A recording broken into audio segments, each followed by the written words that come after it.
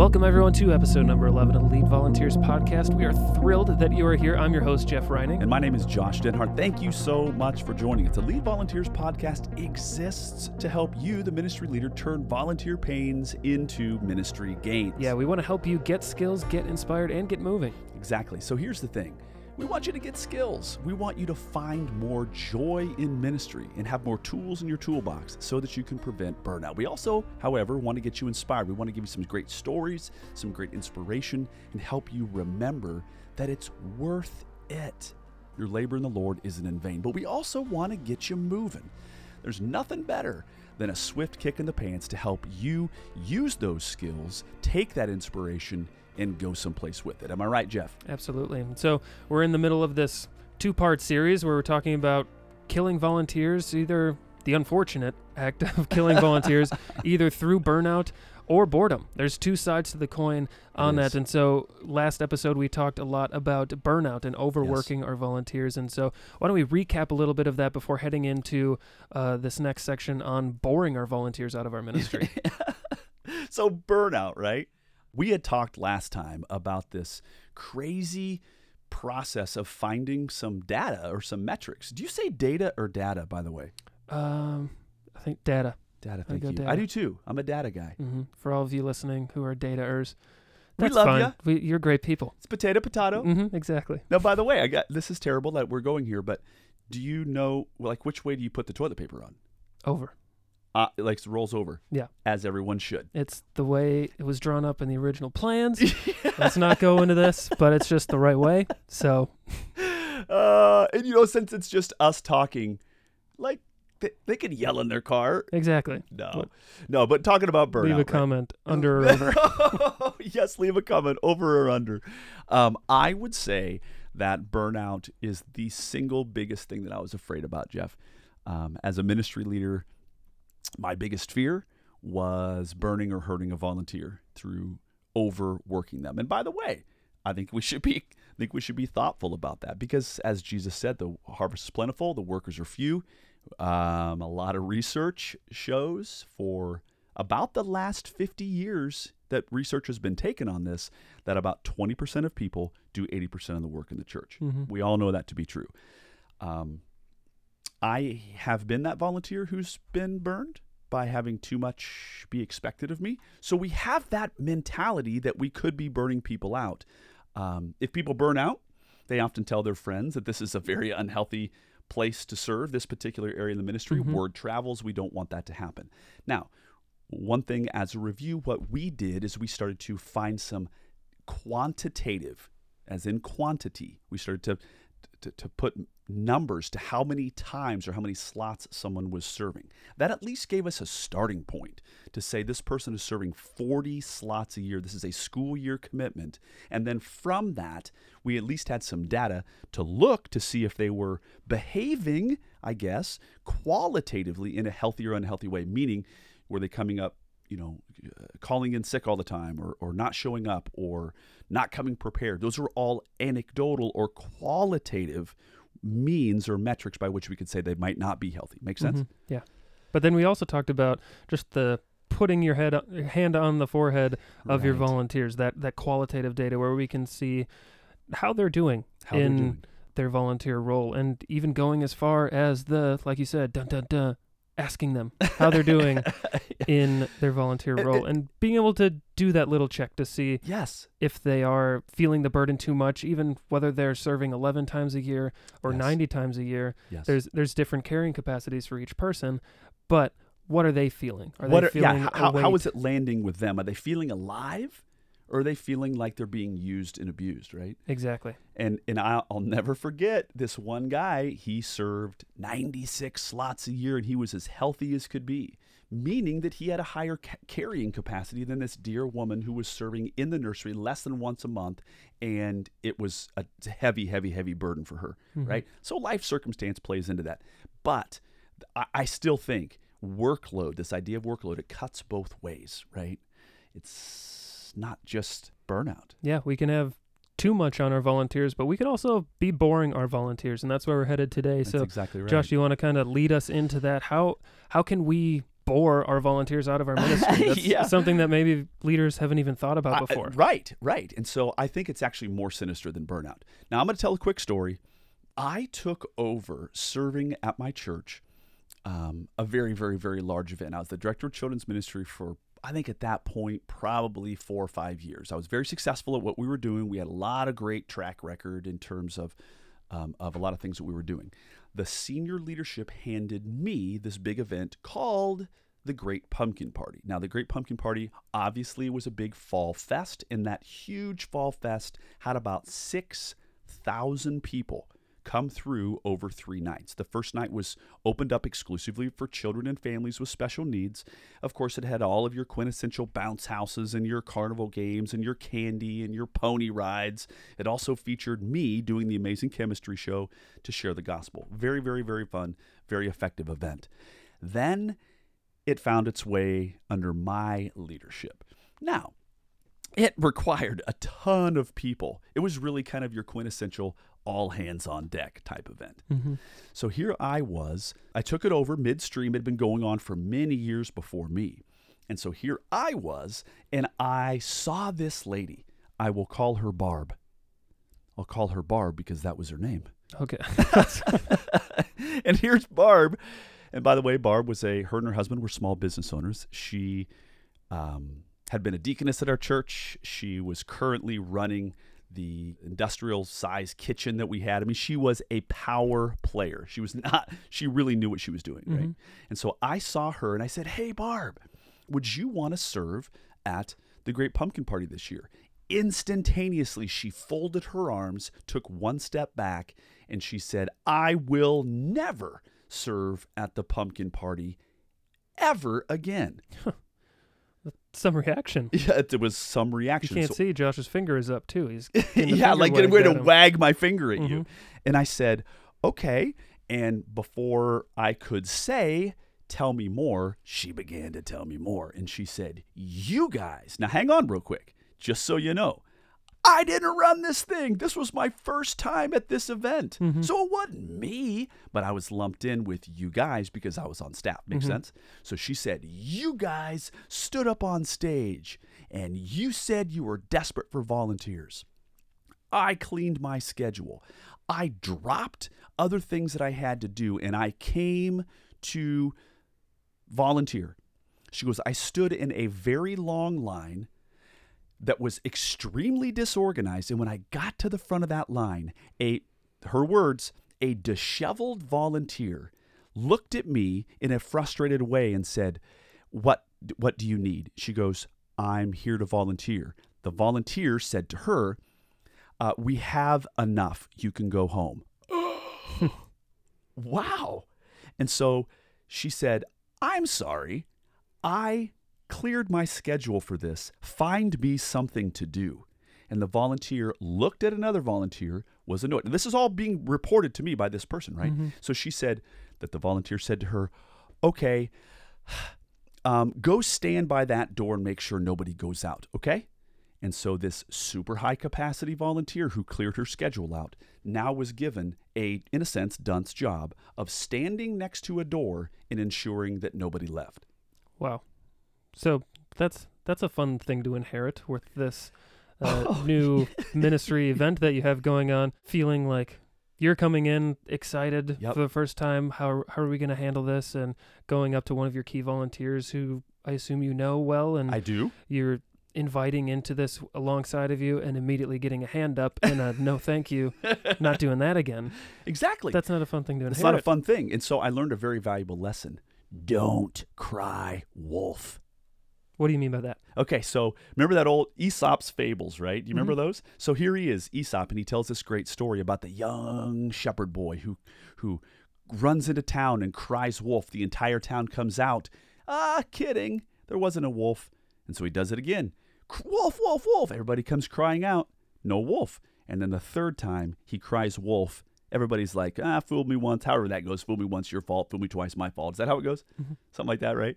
And he says, wolf, and no one comes. We can't cry wolf in ministry. We have real needs. We've just got to be really, really, really dialed in with what our needs really are. Mm-hmm. Now, this guy, go ahead. No, I was just going to ask, when you're saying crying wolf, are you talking about the big ask that was on stage the year before to this woman? Yes. Just to clarify? Yes. So, and I think the crying wolf can take place more than just crying out from the stage, right? But in this particular case, the leader before me, who is a friend of mine, he got up and made this desperate cry for volunteers. Why did he do that? Because he didn't know his numbers. Mm-hmm. He didn't really have. He just thought, this is such a huge event. We need everybody. He didn't really have roles that he was filling. He was just lobbing it out there. He assumed he needed more. Make sense?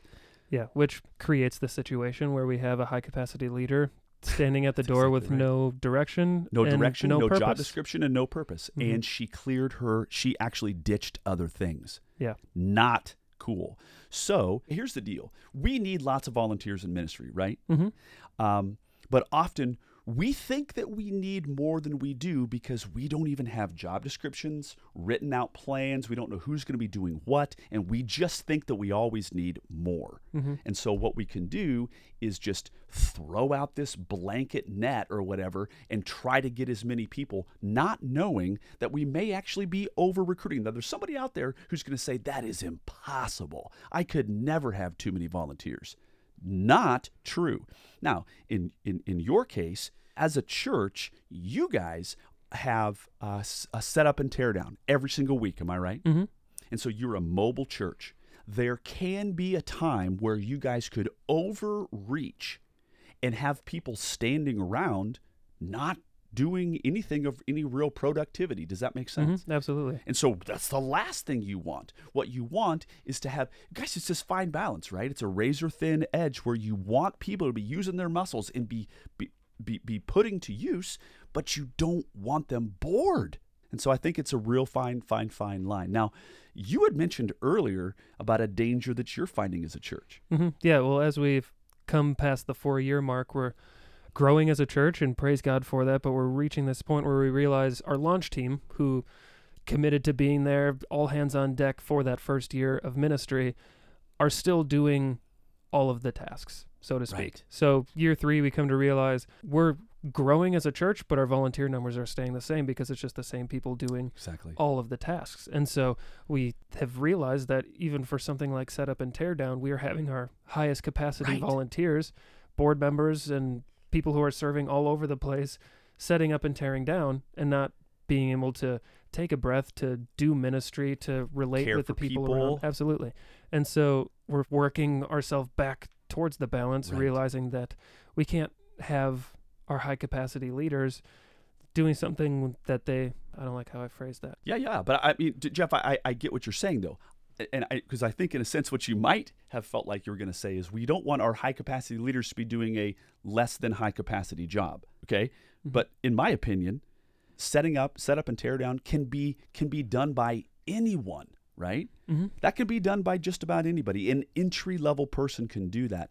But your highest of high capacity leaders, by the way, when the church first started, everybody's pumped, right? Mm-hmm. Your highest capacity level people will do any and all things. But over time, that doesn't feel like such a great challenge to them. Does that make sense? Yeah, and then they, even given the freedom to leave to hang out for a while, to talk with people, do ministry, and hang out after service without the burden of tearing down, and saying, feel the freedom to leave whenever you want without any obligation to set up or tear down.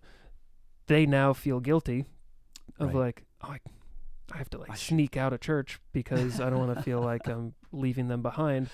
Because over the first 3 years, we had this high need, but this not great system as we continue to grow to fill in gaps in a more appropriate way. Right. So here's the risk, I think, is that those high capacity leaders, it felt challenging to them, and they felt this sense of exhilaration to do any and all things, right? But before long, your highest capacity leaders, setting up pipe and drape is no longer challenging for them. They may have actually felt, in a sense, like they conquered that. Does that make any sense? Absolutely. And so, gosh, I mean, I know some of the board members. They are high capacity people, and they need to be tasked with other great things that the church needs. And so we can get those people who are now continuing to do setup and teardown, which is not a high level, high intellect job. Do you follow what I'm saying? Mm-hmm. And for this example, I think that's absolutely right. But for the person listening and to try to apply to their ministry context, maybe, how do you see your volunteers and notice maybe some signs of boredom? Last episode, we talked about putting your hand on the forehead to notice some signs of burning out and overwork. How can you do that in the same way and notice some signs of boredom? This is the worst one. Looking at their phone. Am I right? Definitely. I mean, that is the universal indicator that you have checked out, right? Mm-hmm. And as a public speaker, I travel the country and I speak. I'm conscious of that. If people are whipping out their phones, dude. But like if a volunteer, if they're not engaged, they're going to seek, sadly, to engage with something that's going to give them that dopamine rush. Guess what? I want them to be getting a buzz, a ministry buzz, off of the great work that they're doing and the challenge that provides for them. Again, to be truthful with you, I would say that we always need to be putting our hand on their forehead, and that's going to give us an indication whether they're maybe a little hot, maybe a little bit of a fever, but it really comes down to, okay, how about this? I know a lot of doctors, and a lot of symptoms could be leading toward the same thing. Does that make sense? Mm-hmm. And so you're like, ooh, they're looking a little queasy. Is it typhoid or is it food poisoning? Do you follow what I'm saying? Mm-hmm. So, but those have two completely different, like, real problems, but they're showing the same signs. I'm going to say boredom and burnout could show some of the same signs. Showing up late, they don't care. Mm-hmm. Canceling frequently, don't care. Checking out, looking at their phone, that's a great one for boredom. My point is that some of the same symptoms, some of the same signs that I see in people, it comes down to me asking them personally, that's the next step, how is this role working for you? Oh, it's great, it's fine. So I get it, but how is it really working for you? Mm-hmm. And I've seen people who have come forward, they can see that I care, and they're finding themselves not challenged. Does that make sense? Absolutely. So the next question then being, how do you challenge this board leader? How do you move them along this scale and graph that we've been talking about? Absolutely. Well, I'm going to turn the tables just a little bit and say, even to us as leaders, now I'm going to turn the tables. We'll come back to what it looks like for volunteers. But I'm going to say to you as a leader who's listening, if you are coasting, you are going downhill. I personally am a lifelong learner. Jeff, I know you're a lifelong learner. Mm-hmm. I want to seek to always be creating something new, right? I always want to create something new but what happens with me is that catapults me into a space where I now need more info, or I actually need to learn a new skill or whatever in order to conquer the hill that's now set in front of me. Josh, I like challenges. However, I find myself stranded sometimes in the middle, halfway through the journey. Why? Because I need a new skill before I can move forward. I often say, oh my good gracious, what have I got myself into? I want volunteers sometimes to say, oh my word, what have I got myself into? Why? Because I want them to realize that the skills that they currently have might not allow them to scale that new mountain right in front of them.